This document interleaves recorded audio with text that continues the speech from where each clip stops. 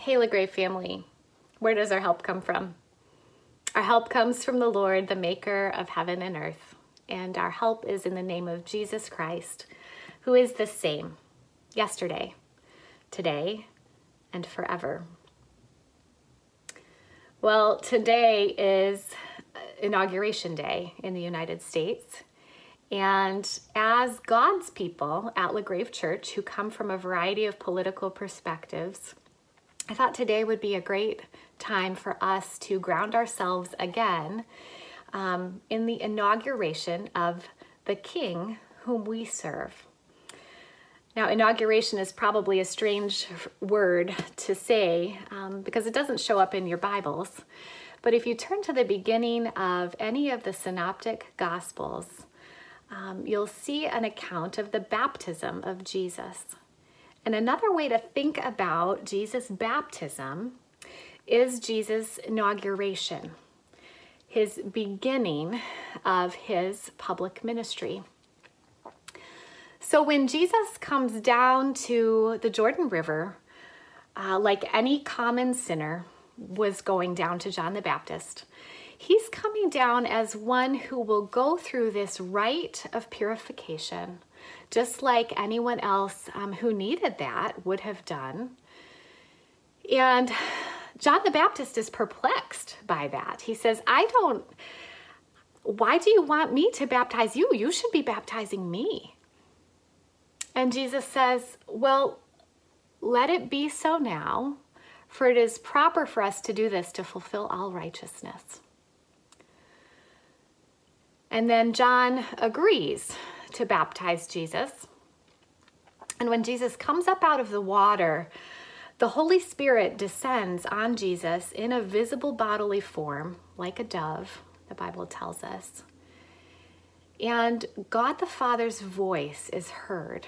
God the Father says, "This is my Son, my beloved Son, in whom I am well pleased. Listen to him."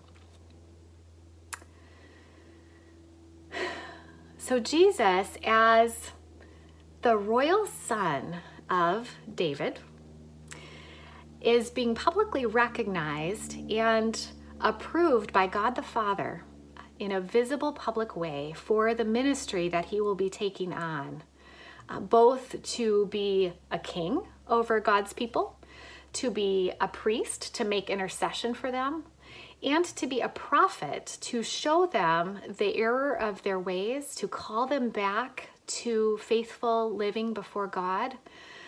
And he has this public announcement and recognition of this authorization and of this power given by God for the ministry that he will undertake. Now, what is fascinating to me, especially as we reflect on human conceptions of power, is to go on and read about the temptation of Jesus. So if you look in your Bible in Matthew chapter 3 today, if you read about Jesus' baptism, and then you go and turn the page over to chapter 4 and read about Jesus' temptation, just notice the different categories of temptation that Jesus turns down. And notice and recognize the way that Jesus uses his power. What will he do with it and what won't he do with it? And as we reflect ourselves on our exercise of power, as we reflect on the exercise of power among our leaders, it's helpful and wise for us to ground ourselves in the ways of our Lord and how he did that when he was here among us. Because we look forward to him coming back, and we're leaning toward his rule and his reign forever. So may the peace of Christ go with you today, wherever you may be.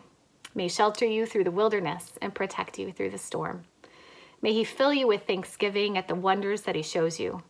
And may he bring us all home rejoicing, face to face again once more.